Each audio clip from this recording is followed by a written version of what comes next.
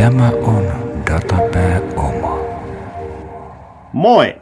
Minä olen Tommi Vihervaara Suomen Toijalasta.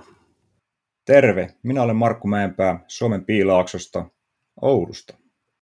Meillä on tunne, että data on ymmärretty väärin. Me autamme ymmärtämään, mistä datassa tuossa 2020-luvun tärkeimmässä aineettomassa pääomassa on kyse.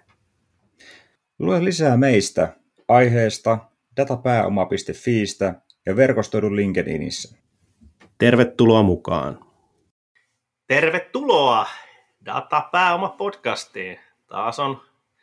Taas on uuden jakson aika. Hei, mites Markku, sulla on viikko mennä tällä nautushetkellä, kun mennään, se on 18. päivä maaliskuuta, kevät alkaa kivasti kolkuttelee. Ollut ihan hyvä viikko.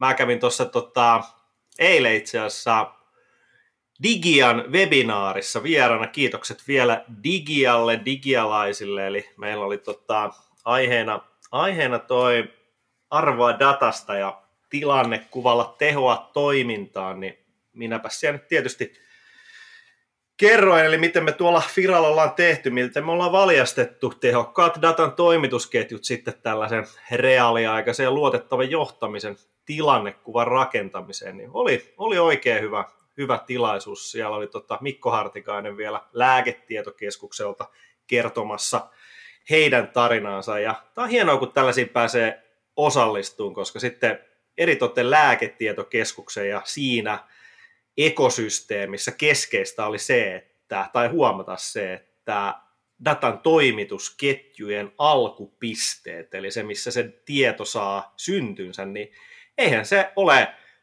aina siellä sen sun oman organisaation sisällä, vaan se tulee jostain toisesta organisaatiosta, ja heillä oli tässä semmoinen hyvä case-esimerkki. Eli tämä on myös hyvä muistaa, kun me tässä kuitenkin keskitytään aika paljon siihen, että siellä omassa firmassa ja siellä liiketoimintaprosessien arjessa, niin kyllä, sehän on se tyypillisin ja sehän on se, mihin sä primääristi ja sun pitää pystyä vaikuttaa. Mutta sitten on hyvä muistaa, että data knows no borders, eli se ei tunne niitä siilorajoja organisaation sisällä eikä todellakaan niiden välissä. Niin tämmöistä. Mitäs Markku sun viikko?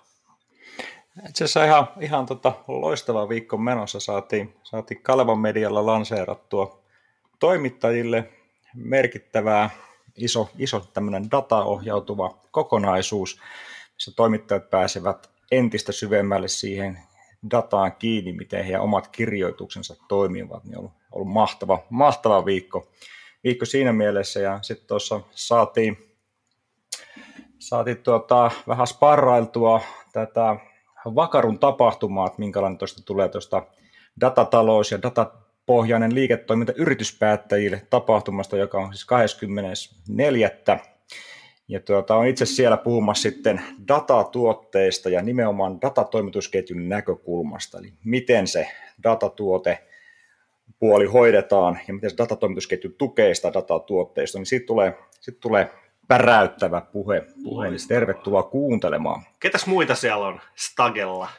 Siellä on Jarkko Moilanen, ja Jarkko juttelee niin liiketoiminta edellä työkalut datan tuotteistamiseen, niin mä jatkan sitä sitten Jarkon jälkeen ja koko homma aloittaa Toni Luhti, ja hän puhuu sitten apitaloudesta, datataloudesta, megatrendeistä ja niin kuin pohjustaa tuon keskustelun vähän tuolla niin kuin isommasta kuvasta. Sitten lopuksi vedetään vähän case study siinä ja sitten päätetään siihen, että kerrotaan mitä on tulossa, että mitä kannattaisi huomioida. Joo.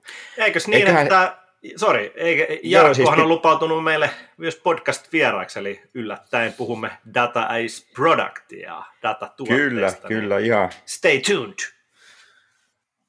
Juuri näin.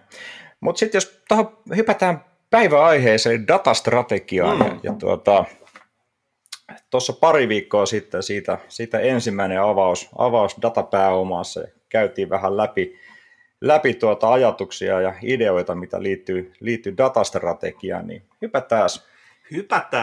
Hypätään päivän epistolaan. Tosiaan, mennään mennään tällainen perinteisellä moodilla, eli sähän Markku vastasit sit tästä blogikirjoituksesta, ja otsikkohan on kysyvä, eli no sanotaan strategia ylipäätään, että jos ei mennä strategiaan, niin strategia ylipäätään missä tahansa organisaatiossa, niin mitä sillä nyt halutaan saavuttaa, ja sitten datastrategiassa voidaan sitten perustellusti kysyä, että jos tämmöinen datastrategia laaditaan, niin siihenkö sillä nyt sitten vastataan? Miten sä lähtisit purkaan tätä, että mikä sun mielestä on datastrategia ja mitä sillä miksi semmoinen pitäisi tehdä ja mitä sillä tavoitellaan?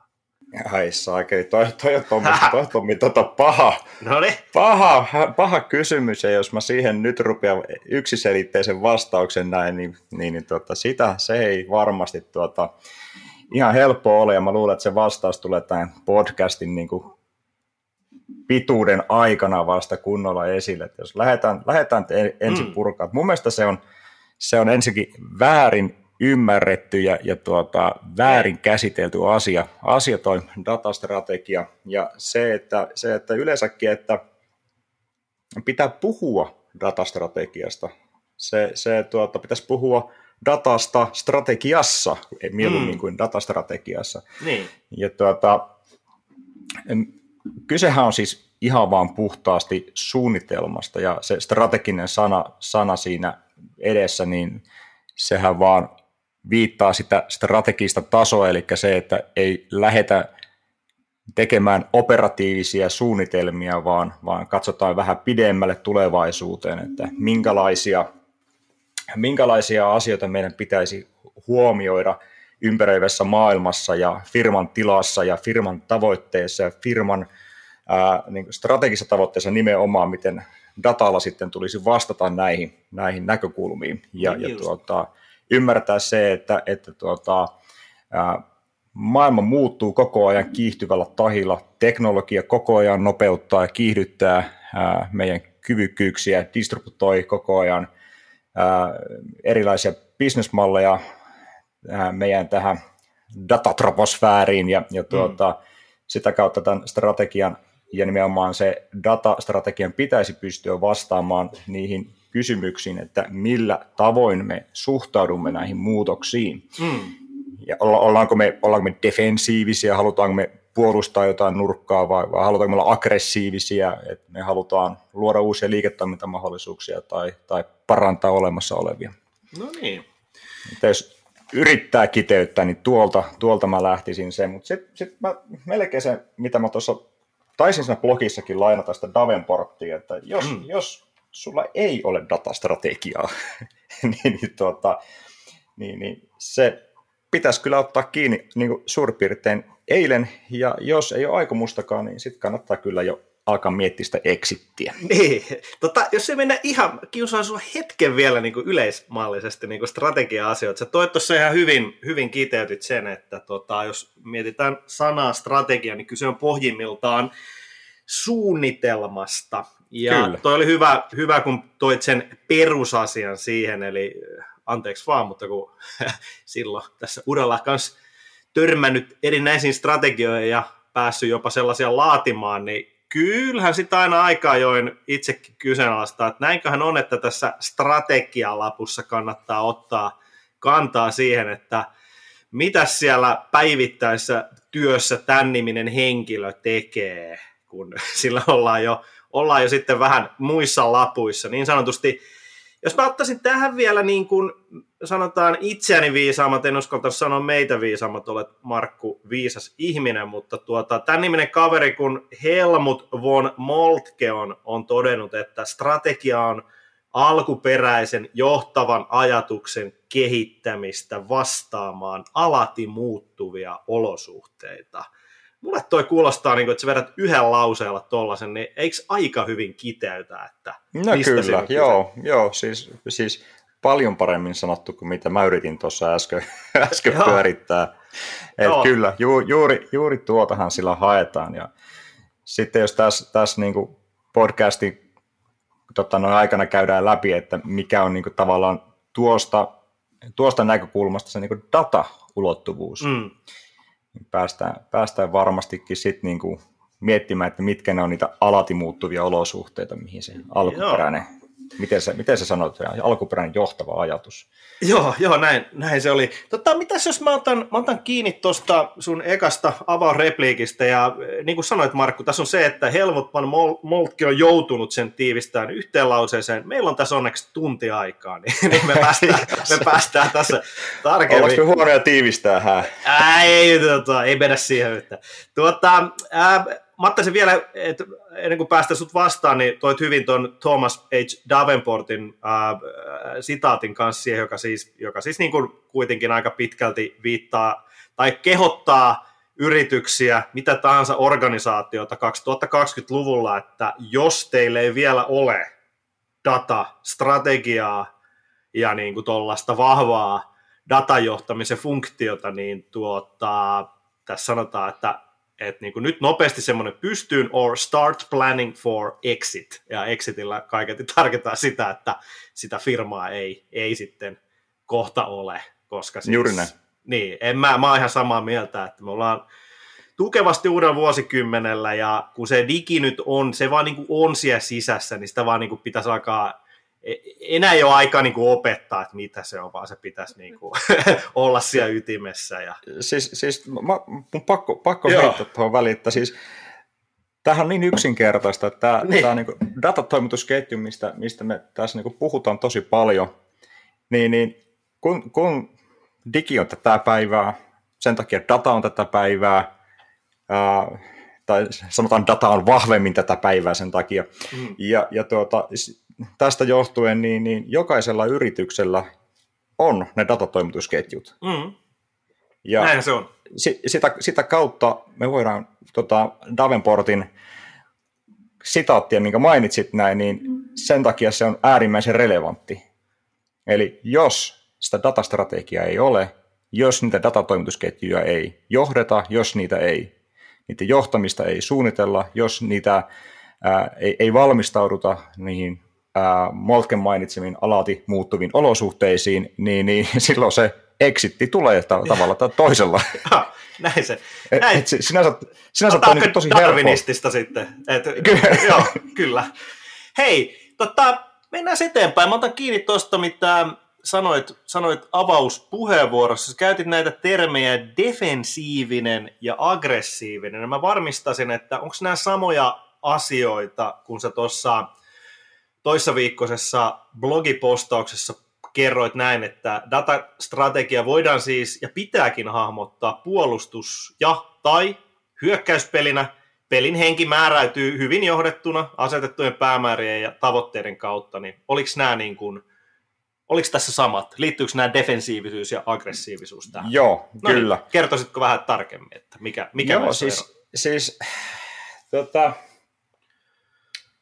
Joo, strategisia tavoitteita yrityksillä voi olla monenlaisia.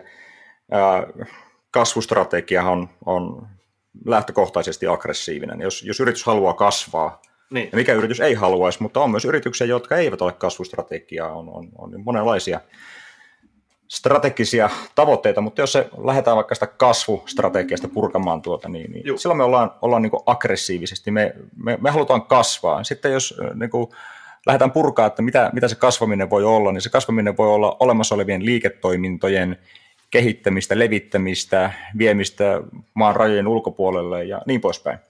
No, mikä on se dataulottuvuus näissä näkökulmissa, niin sehän on tuon kasvun tukeminen. Mitä sä teet sillä datalla? No sä tuet sitä kasvua, sä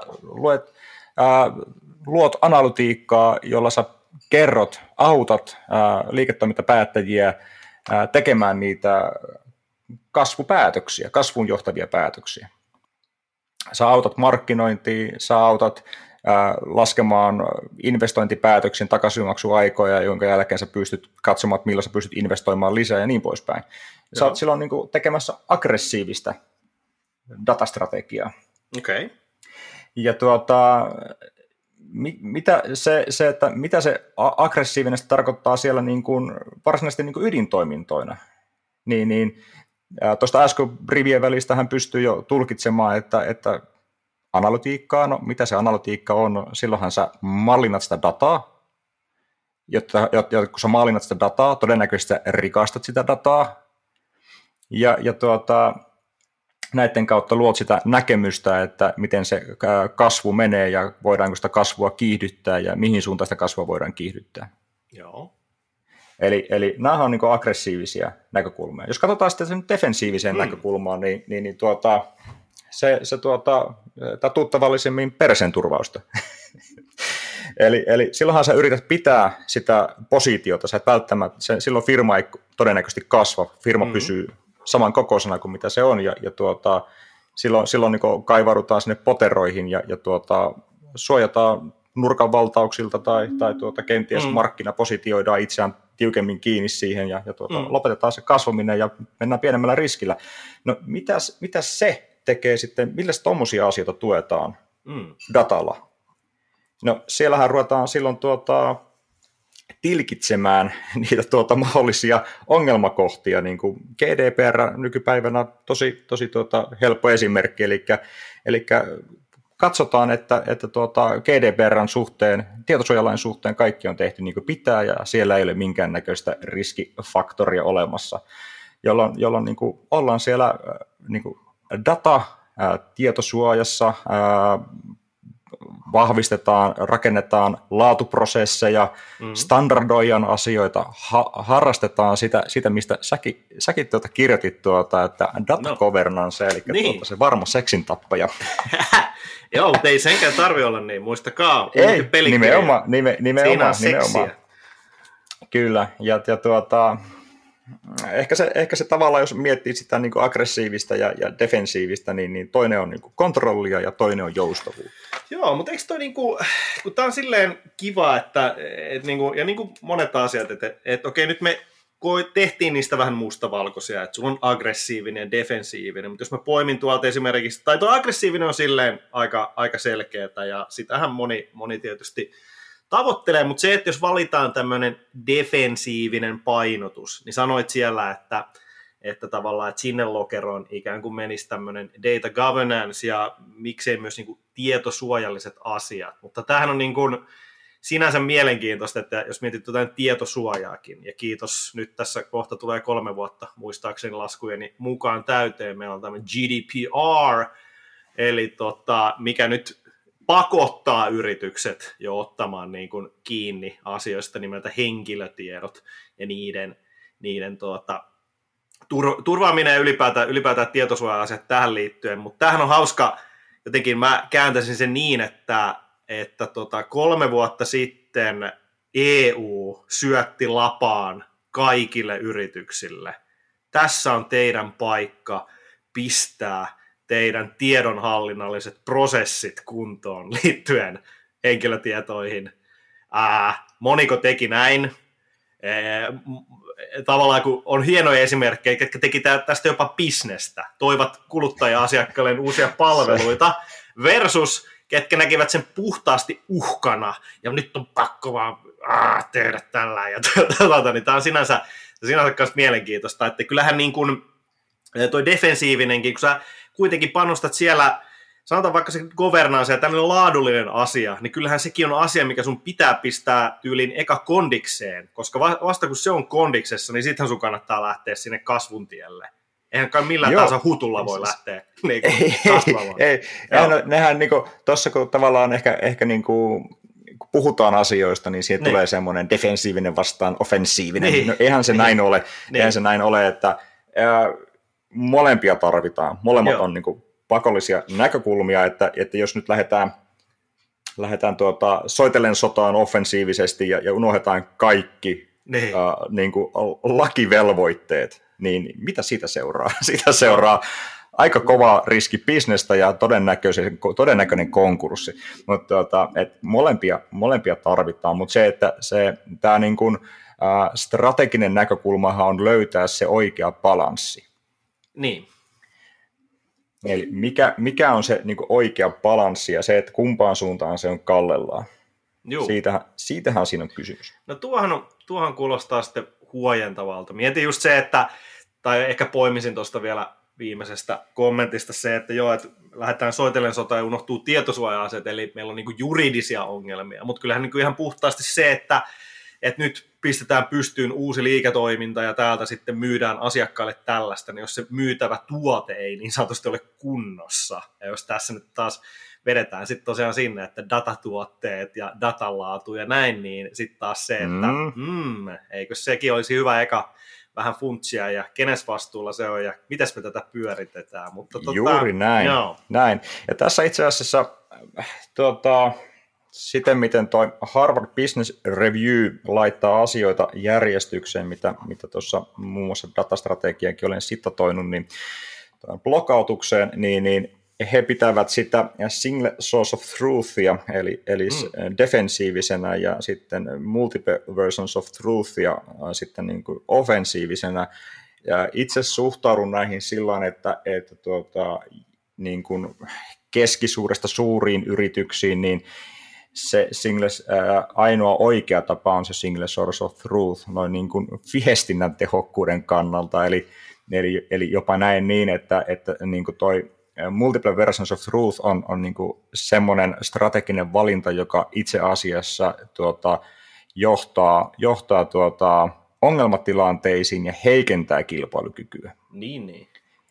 Eli jos sä funtsit sitä sillä että sulla on useampi henkilö bisneksessä tekemässä analytiikkaa ja he itse päättävät, miten he ottavat ERPistä datat ulos vaikka ja itse tekevät ne analyysit ilman yhteistä käsitteistöä, ilman yhteistä ajatusta siten, miten niitä lukuja tulisi tulkita, niin meillä on sen jälkeen useampi näkemys siitä, mitä meillä on käsissä ja ne näkemykset pitää eka stemmata ennen kuin voidaan tehdä päätöksiä ja sehän jos joku on hidastaa sitä tekemistä ja siinä saattaa käydä se, että se, jolla on isoin ääni, voittaa myöskin sen dialogin ja se ei välttämättä ole se, joka on oikeassa. Joo. Pitäisikö mennä seuraavaksi sitten semmoiseen asiaan, mitä toki tuossa kirjassakin sitten, kirjoituksessa, kyllä se kirjakin sieltä tulee, mutta tosiaan blogikirjoituksessa, eli jos ennen kuin hypätään näihin päämääriin, tavoitteisiin, ydintoimintoihin ja näin poispäin, niin pitäisikö meidän niin kuin yleisellä tasolla vähän haastaa sitä, että tämmöistä laadullista näkökulmaa, eli mikä tahansa asia, on se sitten tuossa minun kahvikuppi tai kynä tai tuote tai datatuote ja muuta, niin kaikkeen tällaiseen voidaan ajatella, että mikä sen tuotteen ja palvelun laatu tai asian on, niin miksei myös strategiaan. Ja nythän meitä on innottanut tässä koko meidän datatoimitusketju humpassa useat eri kirjat ja tietysti tässä strategia-asiassa ainakin itse olen kovin tykästynyt tähän Richard Rummelt-nimiseen herraan ja hän on 2011 muistaakseni julkaissut kirjan Good Strategy, Bad Strategy, The Difference and Why It Matters. Eli siis kun mainio opus. Kyllä vaan. Ja todetaan, että niin, kyllä niitä on sitten huonoja ja hyviä. Ja itse asiassa mä kävin vähän lunttailemassa sitten Helsingin pörssiin listattujen yritysten strategioita, ei mennä niihin sen tarkemmin, mutta kyllähän sielläkin monessa kohtaa tulee näitä ihan arkkityyppimokia, eli menee vähän asiat sekaisin, että mikäs olikaan mittari ja mikäs olikaan strategia ja näin, niin saisitko sä tästä kiinni, että mites tätä pitäisi lähteä niin kuin fundeeraan ja vähän happotestaan? Joo, siis toi on taas semmoinen jäniksen kolo, että kuinka syvälle sä, Tommi, haluat mennä. Ei mennään vaikka Joo, siis se mun mielestä tuossa tulee se, että suomen kielen ei mun mielestä ole vielä kunnolla jalkautunut sanastoa tai sillä tavalla, että niistä asioista puhuttaisiin niin, että ne ymmärrettäisiin samalla tavalla. Eli jos sä puhut niin kuin, päämääristä, tavoitteista, että mikä on päämäärä ja tavoitteen ero, niille käsitteille, niiden eroja ei ole.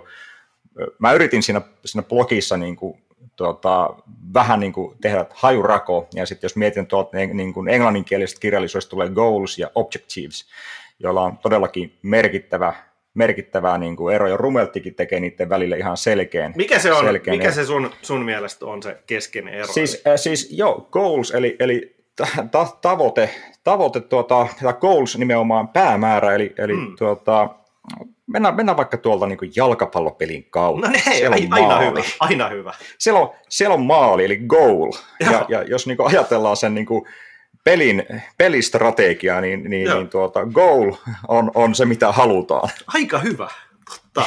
Maalintekopelit ja näin. Kyllä, siis sillä lähdetään yksinkertaistamaan näitä just asioita. Ja sitten niin kuin objective, niin kuin tavoite,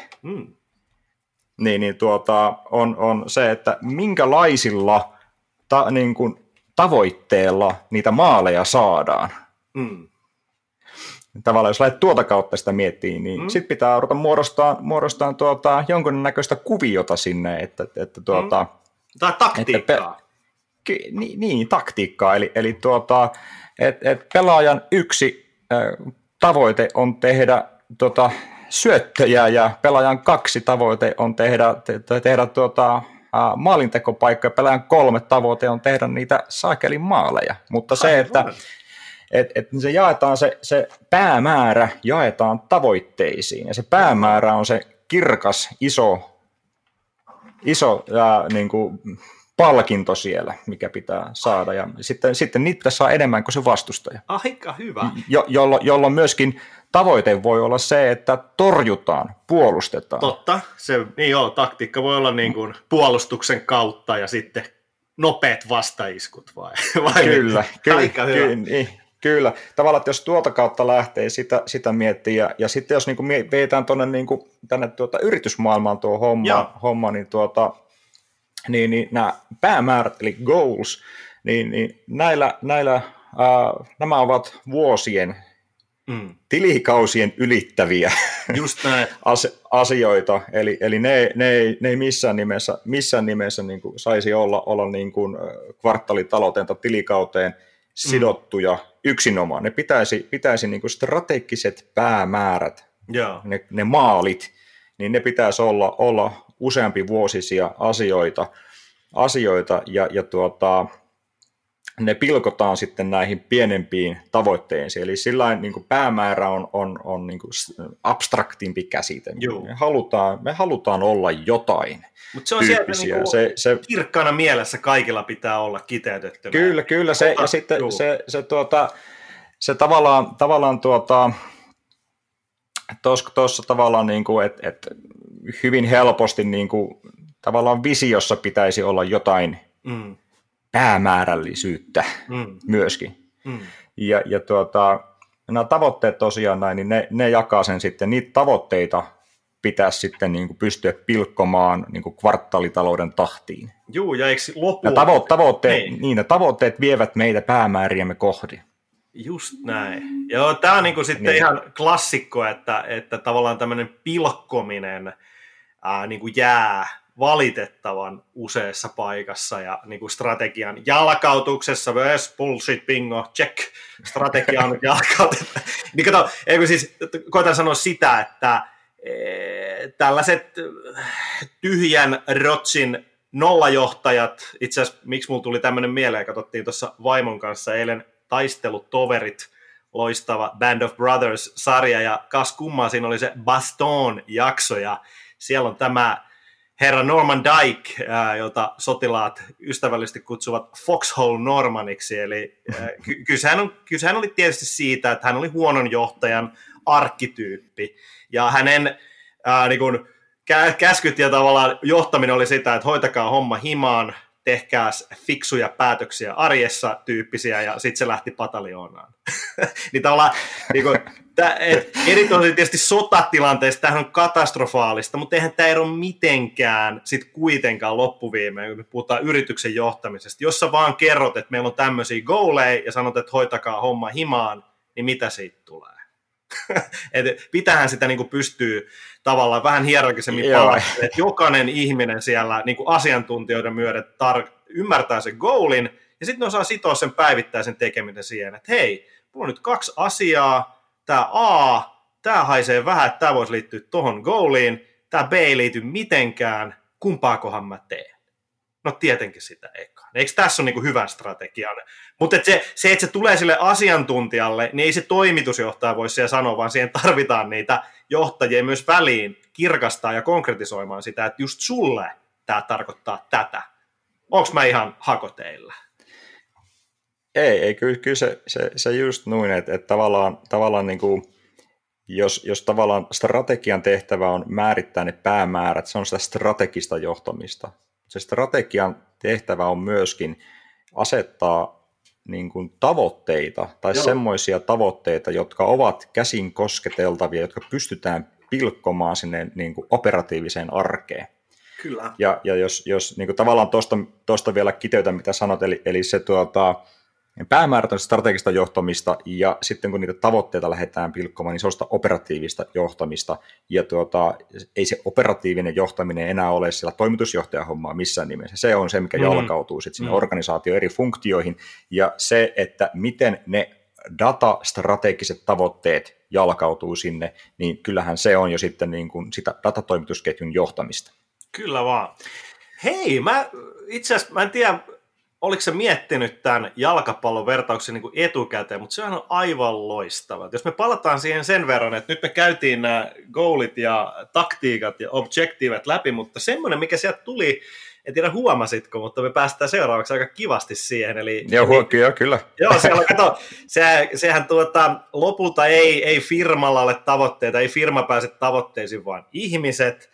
Ja sitten kun ne ihmiset on siellä, niin kannattaako kaikkien tehdä kaikkea? No ei. Puolustajat puolustaa, strikerit, sniperit tekee niitä maaleja, sitten siellä on midfieldereitä, keskikentän pelaaja pelaa vähän molempia katoja, sitten siellä on kuitenkin pitää olla maalivahti ja näin poispäin, niin päästäänkö me kivasti tässä nyt siihen, että miten me näitä rooleja lähdettäisiin tässä miettiin, että jos me tullaan tämän jalkapallovertauksen kautta, siellä ne on päivänselviä, niin eikö me päästä sitten datastrategia, datatoimitusketjun johtaminen, niin siellä myös vähän katsoa sitä, että mites näitä olisi fiksu roolittaa, että siitä tulee ylipäätään mitään. Joo, siis sä puhut nyt ydintoiminnoista. Okei. Ja tavallaan ei mennä vielä ehkä ihan roolittamiseen, vaan nimenomaan, tuossa jo vähän parikymmentä minuuttia sitten käytiin ehkä ydintoimintoja vähän läpi, mutta tavallaan toi päämäärien ja tavoitteiden asettaminen antaa meille sen, että millä tavalla, minkälaisia ydintoimintoja meillä pitää pystyä tekemään, jotta me päästään niitä tavoitteiden kautta sinne päämääriin. Ja ne ydintoiminnot on juurikin siellä niin kuin tuolta jalkapalloanalogian kautta, niin sä puhuit puolustajista, maalivahdeista, sentteriä ja liberoa. Joo, sori, mä vähän oikaisin, mutta tää on hyvä. Joo, kyllä, niin tavallaan nuohan on niin kuin, tavallaan niin kuin niitä ydintoimintoja, niin kuin puolustuspeli, hyökkäyspeli. Ja miten niitä tehdään nimenomaan on se ydintoiminto. Mä ehkä tästä niin kuin lähtee se analogia vähän niin kuin lapasesta, mutta niin, jos lähdetään sinne niin kuin ydintoimintoja, niin kuin, tavallaan core activities, niin siis mitäs muutakaan siellä datapuolella on, ja siis tähän pätee kaikkiin funktioihin, ei pelkästään dataa, mutta siis kaikissa funktioissa on jotain ydintoimintoja, ja tämä sama ajatus pitää siis puskea joka paikkaan. Mutta datan näkökulmasta näin, niin mitäs me tehdään siellä? Me katsellaan sitä, että mitä se datalaatu on, me standardoidaan sitä, me persistoidaan sitä jonnekin, joku sitä tekee, me hallinnoidaan sitä, kuka pääsee katsomaan, mitä pääsee katsomaan, me optimoidaan niitä dataputkia ja data-analytiikkaa, me optimoidaan mallinnusta, me tehdään mallinnusta, visualisoidaan, transformoidaan ja rikastetaan. Nämä on niitä ydintoimintoja, mitä tehdään. Ja nämä pitää roolittaa. Ja nyt kun sä oot miettinyt ne päämäärät, ne tavoitteet ja ne ydintoiminnot, mitä sä tarvitset, sen jälkeen sä rupeat katsoa sitä sun organisaatiota ja sä katsot, että mitä sulta puuttuu. Aivan. Ja sitten sä rupeat resurssoimaan. Aivan. Ja tässä kohtaa varmaan viimeistään kanssa alkaa just miettiä, me puhuttiin aikaisemmin just sitä, että just tuo resursointi, niin kun sä olet tehnyt tämän kaiken, mitä sä äsken sanoit, niin sen jälkeen kansi ehkä ottaa huomioon se, että kukas meiltä tämänhetkisistä in-house-ihmisistä hoitaa tämän, kukas tämän, mihin me pistetään avoin rekry ja mihin me voitaisiin ottaa konsultti. Eiks vaan? Juuri näin. Resurssoinnin suunnittelu. Joo, mitäs sitten moniko tekee näin, että vähän haastaa tässä suolta, että kyllä joo, tuosta pitää nopeasti saada ja konsultit tekemään ja what? Pitäisi konsultitkin alkaa jossain kohtaa ihmettelemään, että mitäs tässä oltiin tekemässä. Joo, ja sitten tosiaan se ihan siihen ensimmäiseen sitaattiin, jonka mä jo niin kuin en muista enää, miten sä sen sanoit, se oli tuolta Moltkelta, oli se... Mä voin auttaa, haluatko se alati muuttuvat olosuhteet. Niin, kyllä. Eli nyt tässä tullaan siihen ydinkysymykseen. No, eli ne päämääräthän, ne on siellä jossakin, ja ne pitää olla useamman vuoden. Juu.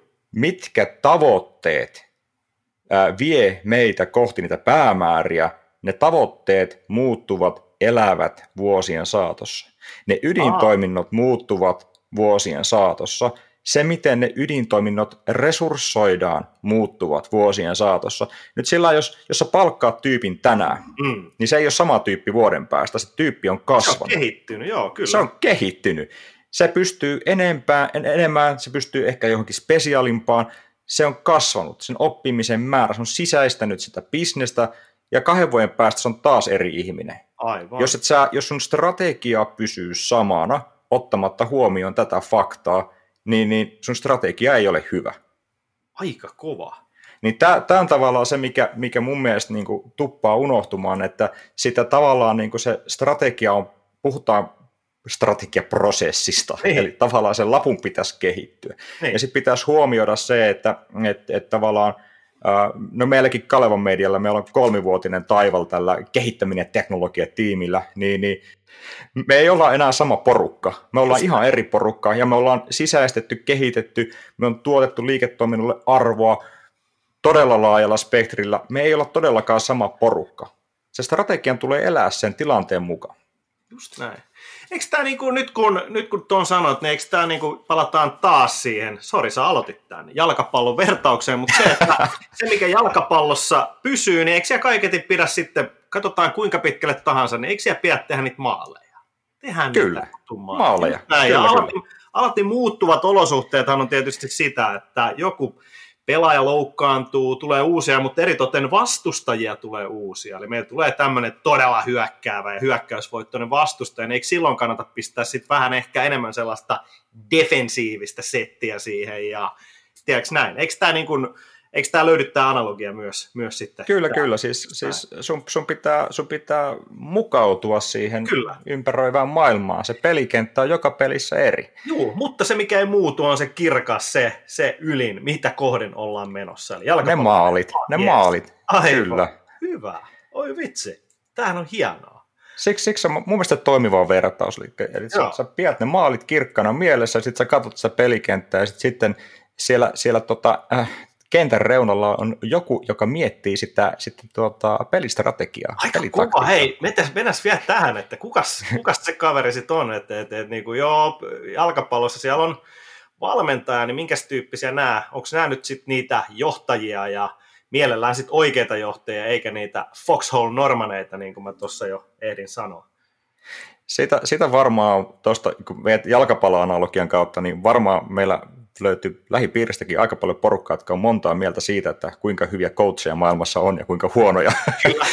Mutta sama analogia varmaan business-maailmaankin on tullut hyviä johtajia vastaan, on tullut huonoja johtajia vastaan, ja sitten päästään siihen, että jos meillä on se datafunktio, niin kuka sitä datafunktiota coachaa sieltä kentän laidalta. Just näin, ja sitten oikeastaan tullaan just siihen, että tämä on mun lempiaihe, että nyt mä sanoisin ja mä muistelen omia vaikka konsulttitoimeksiantoja, niin kyllähän monessa yrityksessä niin kun ajatus on se, että nyt nopeasti konsultit tänne tekee datahommia. Ja sitten kun nekin tulee, totta kai ne alkaa sitten odottaa, että mitä seuraavaksi, miten sä oot miettinyt tämän. Sitten kun siellä on joku kaveri, joka tehkää niitä datahommia, mutta niin että miten tämä liittyy mitenkään, miten tämä liittyy niin teidän strategiaan ja muuta, niin tässä me tullaan nyt just siihen, että pitää näitäkin ihmisiä johtaa. Pitää siellä nyt olla joku kaveri just kertomassa, tulkkaamassa sitä, että hei, firman strategia tämä, ja sitten jos siellä firmalla on vielä se datastrategia, niin siinä on otettu jo valmiiksi kantaa, niin tavallaan just kertoo, että nyt kun me tehdään näitä, niin tämä tukee tota ja tota ja tota. Eikös tämä nyt ole sitten 2020-luvun digi, niin kuin sanotaan, että kun se kehittäminen on enemmän sitä digikehittämistä, niin nyt taas sen johtajan ominaisuuksiin pitää ymmärtää, mitä tämä digi, mitä se ATK, mitä se data, miten se liittyy nyt kaikkeen, eikä sillä, että kysyt tietohallintojohtajalta. Pahimmillaan vielä se IT-ulkoistuspartnerilta lähtee se osaaminen. Se joo, tuossa just näin. Mä en oikeastaan, Tommi, tuohon ihan hirveästi lisättävää, se oli hyvin sanottu. Mä haluan nostaa muutaman teesin. Anna mennä.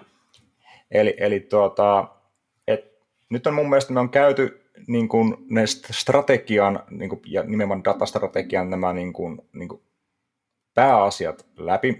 Me varmasti tuosta niin kuin tukevasta arkkitehtuurista vielä jappastaan tuolla niin kuin tulevissa jaksoissa lisää, niin jätetään se sinne pisteeksi iin päälle myöhempiin jaksoihin, mutta tämmöisiä, niin kuin, se mitä me tuossa tavallaan ei vielä käyty läpi, on tiettyjä niin kuin periaatteita.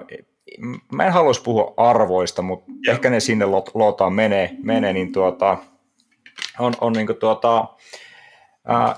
ylimmän johdon tulee olla dataohjautuva, jotta dataohjautuva datakulttuuri muodostuu. Joo. Tämä on yksi teesi, eli ylimmän johdon pitää käyttää dataa näkyvästi, läpinäkyvästi, avoimesti, jotta se kulttuuri lähtee muodostumaan. Niiden pitää olla esimerkillisiä. Ja tämä mun mielestä tämä on tosi itsestään selvä. Jokainen johtaja voi mennä itseensä, että kuinka hyvin onnistuu tässä duunissa. Jokainen johtaja pystyy arvioimaan omaa, että onko parannettava. Kaikilla on. Ihan kaikilla. Ja mitä paremmin tässä onnistutaan, niin sen paremmin luodaan sitä esimerkkiä sinne organisaatioon, että tämä on mitä halutaan. Me halutaan olla avoimia, me halutaan ymmärtää, me halutaan oppia, me halutaan kasvaa. Ja se muodostaa sitten niin kuin, tavallaan, jos puhutaan siitä että start planning your exit, niin tämä on taas toiseen suuntaan, eli tällä lähdetään niin kuin kasvattaa sitä organisaatiota. Joo, mutta eikö me olla ihan niin kuin johtamisen taas ytimessä, eli anteeksi mä keskeytän sen verran, linkkaan tuohon meidän edelliseen podcastiin, Sini kyllä.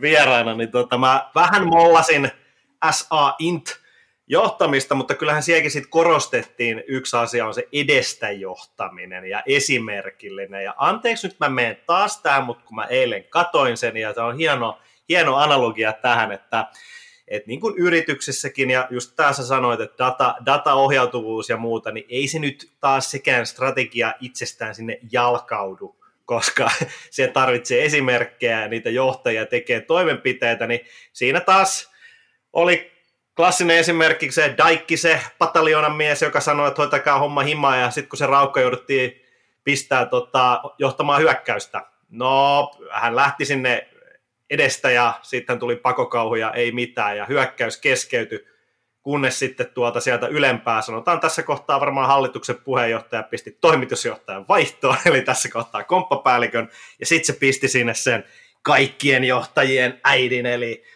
Ronald Spears tuli ja näki ja koki ja juoksi sinne eteen, juoksi vihollisrintaman läpi ja tuli sieltä vielä takaisin ja homma meni maaliin, mutta mitä koitan sanoa, niin ihan samalla analogialla edestä johtaminen, esimerkin näyttäminen. Eihän se muuten tartu, vai tarttuuko? No ei todellakaan. Kyllä se pitää ne niin kuin oivaltamiset ja kaikki, niin ne pitää tapahtua myöskin sillä johdossa. Se ei auta se, että niin kuin työvoima oivaltaa, johto ei tiedä edes, mitä ne oivaltaa. Ja mun mielestä Sini sanoi hyvin tuossa podcastissa, että se tavallaan pitää myöskin johdon osata myöntää, pitää itse osata myöntää se, että välttämättä ei ole kaikkia vastauksia. Eli sekin kun ollaan läpinäkyviä, ollaan avoimia, ja kun ei päästä totuutta pakoon, kun tuodaan ne numerot avoimesti esille, niin silloin myöskään ei pysty löytämään sitä sisäistä Foxhole Normania sieltä. Joo. Sulla oli vielä, niin, oliko sulla, sä olit tuomassa pointteja, mä haluaisin, en tiedä onko tämä yksi niistä, mutta tuommoinen herra kuin Yuval Noah Harari ja hänen yksi teesi, mikä tuossa oli, niin halusin siitä pari sanaa, mutta oliko sulla vielä tähän omaan tekstiin nostoja? Joo, siis itse asiassa tähän tekstistä, tämä on tuolta tulevasta kirjasta nämä teesit, eli mä voisin tässä latoa pöytään ne ja mennään Yuvalin kommenttiin sitten. Anna palaa. Sitten, eli tämä on tosiaan, mikä juteltiin tässä, niin ylimmän johdon, tai oikeastaan tärkeimpiä, niin. Ylimmän johdon pitää olla siinä datakulttuurin tekemisessä mukana todella avoimesti. Ja kun tämä on saavutettu, niin data pitää demokratisoida niin nopea kuin se vaan on ikinä mahdollista. Eli se, että kun näytetään esimerkkiä, niin sitten se pitää olla saatavilla myös kaikille muillekin. Jokaisen pitää päästä pöllyttämään sitä dataa. Tämä on myöskin mun mielestä tosi itsestään selvä. Ja jotta se jengi osaa pöllyttää sitä dataa, niin työkalukoulutus pitää olla niin kuin liinisti juuri ajoissa. Nämä on tosi semmoisia selkeitä ja nämä on niin kuin mitattavissa olevia asioita, että miten nämä onnistuu. Ja sitten on kaksi tosi tärkeää ja toisiaan tukevia, eli luottamus dataan pitää rakentaa. Eli nyt mennään sen datalukutaitoon, miten se jengi näkee ne luvut, mitä ne luvut tarkoittaa. Täällä tullaan siihen käsitemallinnukseen, viestintään, mistä on puhuttu jo useammassakin podcastissa, kulttuuriasioihin, ja sitten tätä tukemaan, niin sitä datalaatua pitää mitata avoimesti. Eli periaatteessa jokaisen firmassa pitäisi pystyä sanomaan, mistä löytää niin kuin virhemarginaalin jollekin datatuotteelle. Se pitäisi olla avointa. Eli se, että jos kompassi näyttää asteen väärään suuntaan, niin haittaako se, jos se tiedetään? Niin tuota kysymystä voi jäädä pohtiin ja sitten ne kaikki valinnat, mitä on tehty siihen datakulttuurimatkalle, niin ne pitää kaikki avoimesti selittää auki, jotta jengi sitoutuu. Onko tämä sitä viestintää? Tämä on sitä viestintää. Nämä liittyy toisiinsa, wow. Yllättävää kyllä. Me ollaan Tommi mietitty tätä meidän kirjajuttua aika pitkään. ja sitten viimeisimpänä, mutta ei vähäisimpänä,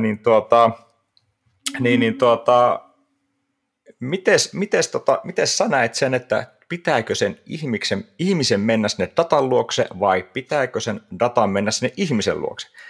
Totta kai se jälkimmäinen, eli kun organisaatioissa ja yrityksissä on olemassa jo vakiintuneet toimintatavat ja pikaviestimet ja muut, niin sen datan, sen analytiikan, visualisoinnin, tekoäly, mikä ikinä tuottaakaan sitä niin kuin näkemystä ja lisäarvoa, niitä päätöksiä tukevia viisauksia, niin sen pitää mennä sinne käyttäjän luokse, ei toisinpäin. Se on juuri näin.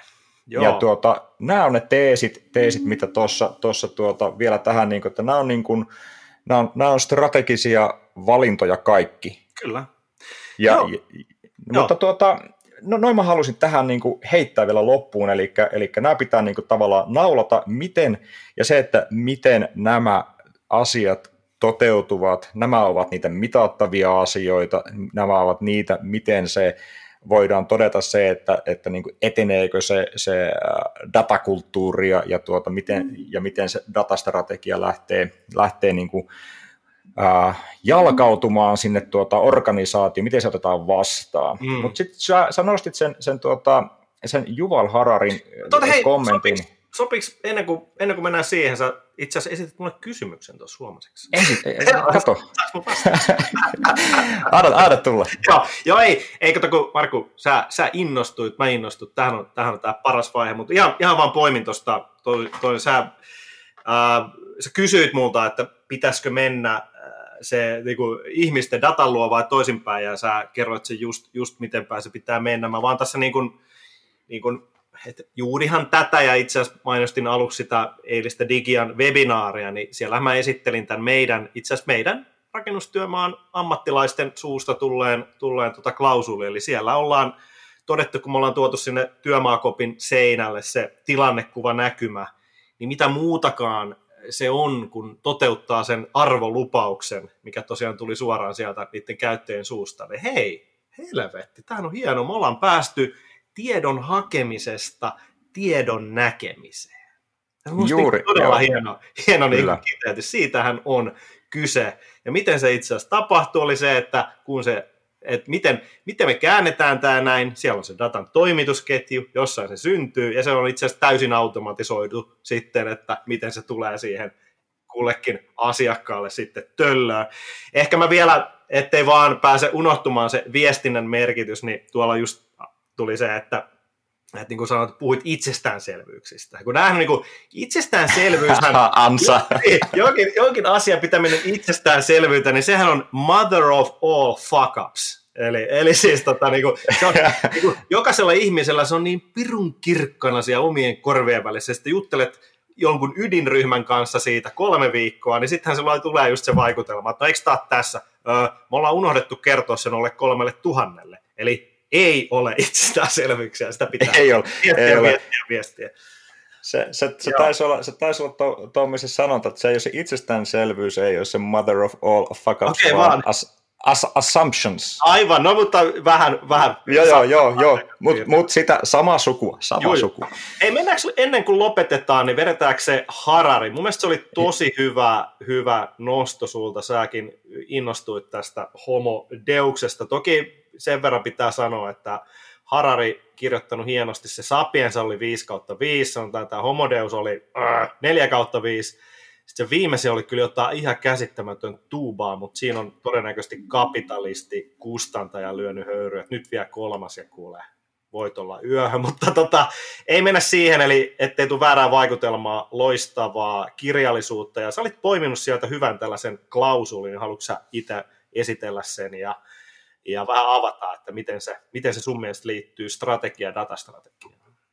No siis tämä on vanha sanonta, tieto on valtaa. Ja jos niinku ihan lyhyesti pureksutaan se, että milloin se on syntynyt se sanonta, ja silloin niinku ennen ATK-aikoja, niin jos sä oot tiennyt jostain jotain, sä oot nähnyt jotain, hyvän metsästyspaikan tai niin hyvä jokivarsipaikka, ja sä oot tiennyt siitä, mutta sä oot voinut hyvällä itseluottamuksella uskotella itsellä, että kukaan muu ei tiedä siitä hyvästä jutusta mitään, jolloin se tieto on ollut valtaa, sä oot voinut käyttää sitä valtaa omaksi eduksesi.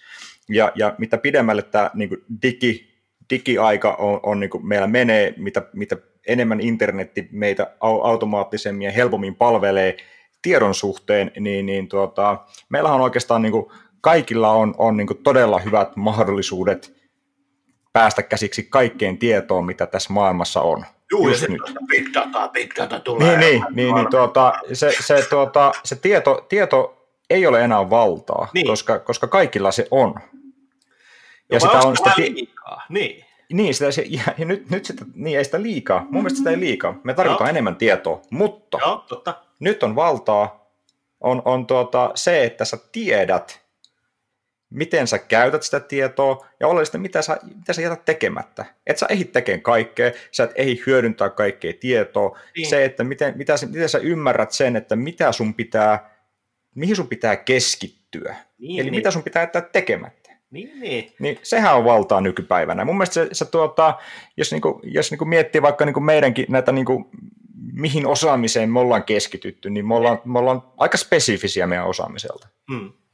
Ja se osaaminen syntyy vain, kun ymmärtää, että jättää ulkopuolelle sen turhat asiat, mitkä eivät auta, eivät vie eteenpäin. Joo. Ja se on nykypäivänä valtaa. Että tuollahan tavallaan, jos miettii vaikka teknologiakenttää, mitä kaikkea palikoita on käytetty, vaikka kun ollaan rakennettu Kalevan Median data-alustaa tai Firan data-alustaa, niin vaihtoehtoja on ihan tolkuton määrä. Ja se, että välttämättä ei ole valittu niitä parhaita, ehkä sillä top 10, mutta että onko se top 1 vai top 10 sieltä niin kuin palikoiden valinnasta, niin sillä ei välttämättä ole mitään merkitystä siihen, miten sille bisnekselle menee. Niinpä. Mutta se, että on osattu tehdä se valinta, niin sillä on merkitystä. Kyllä. Ja tavallaan se mikä tuossa niin tavallaan yritän tuolla kuvata sitä problematiikkaa, kun vaihtoehtoja on niin paljon, niin kuinka paljon menee aikaa siihen, että porukka miettii kaikkien mahdollisten viitekehyksien, parhaiten käytäntöjen ja mahdollisuuksien kautta, ja niillä palaa aikaa siihen niin kuin insinöörimäiseen lähestymiseen, että tehdään parhaat valinnat, ja siinä vaiheessa on kulunut 2 vuotta aikaa ja kilpailu on mennyt ohi. Just näin. Hei, mulla tuli tästä ihan suoraan mieleen, allekirjoitan tietysti mitä sanoit, ja nyt kun me tullaan tuohon dataan, niin eikö tämä mene suoraan niin, että kun sanoit, että tänä päivänä on valta tietää, mitä jättää tekemättä, mutta sitten kun me tullaan dataan, niin kyllähän siinä pitäisi varmaan soveltaa sitä niin, että niinku valtaa niinku jättää keräämättä ja pistämättä efforttia sellaiseen dataan, mistä ei niinku käytännössä ole mitään lisäarvoa sinne liiketoiminnalle. Ja tällehän on itse asiassa ihan termikin. Muistat tuosta, siitä on jo 2 vuotta, mä oon tätä omissa PowerPoint-kalvoissani viljellyt toi Jarno Kartela Fourkindista, terkut Jarnolle, niin Jarnohan joskus, mä poimin tämän hänen presentaatiostaan, hän lanseerasi tällaisen uuden termin kuin sad data.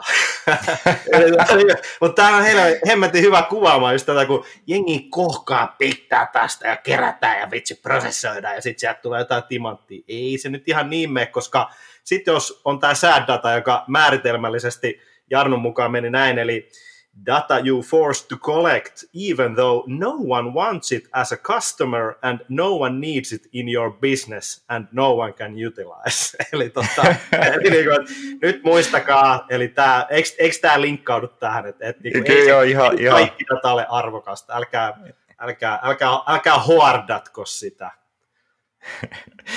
Joo, se on juuri näin, ei todellakaan. Eli pitäisi lähteä sieltä, että mietittäisiin sieltä strategisesta näkökulmasta se, että mikä meidän business on, mikä meidän bisneksen tavoitteet, mitkä ne haasteet on, miten ne haasteet ratkaistaan, ja sieltä päästään siihen, että mikä data on meille arvokasta. Kiteytyykö se aika hyvin jo tämän niin kuin meidän ihan vahingossa. Taisi tulla siinä. Mitäs aletaanko laittaa tältä erää pillejä pussiin?